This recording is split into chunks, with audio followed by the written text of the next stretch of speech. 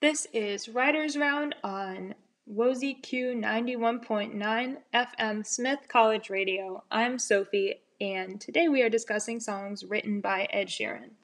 So the last two songs that you heard, Ed Sheeran helped write, but he did not perform them. So this next song that we're going to listen to is his song that he sings. This is one of my favorite Ed Sheeran songs. It's New York. It's off of his album X or Multiply or whatever you want to call it, the Wembley edition.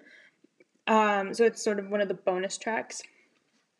One thing that I think Ed Sheeran does so well in his songs is really capture emotion and make the feelings that he conveys in his lyrics relatable, and I think that this song is a great example of that. So enjoy.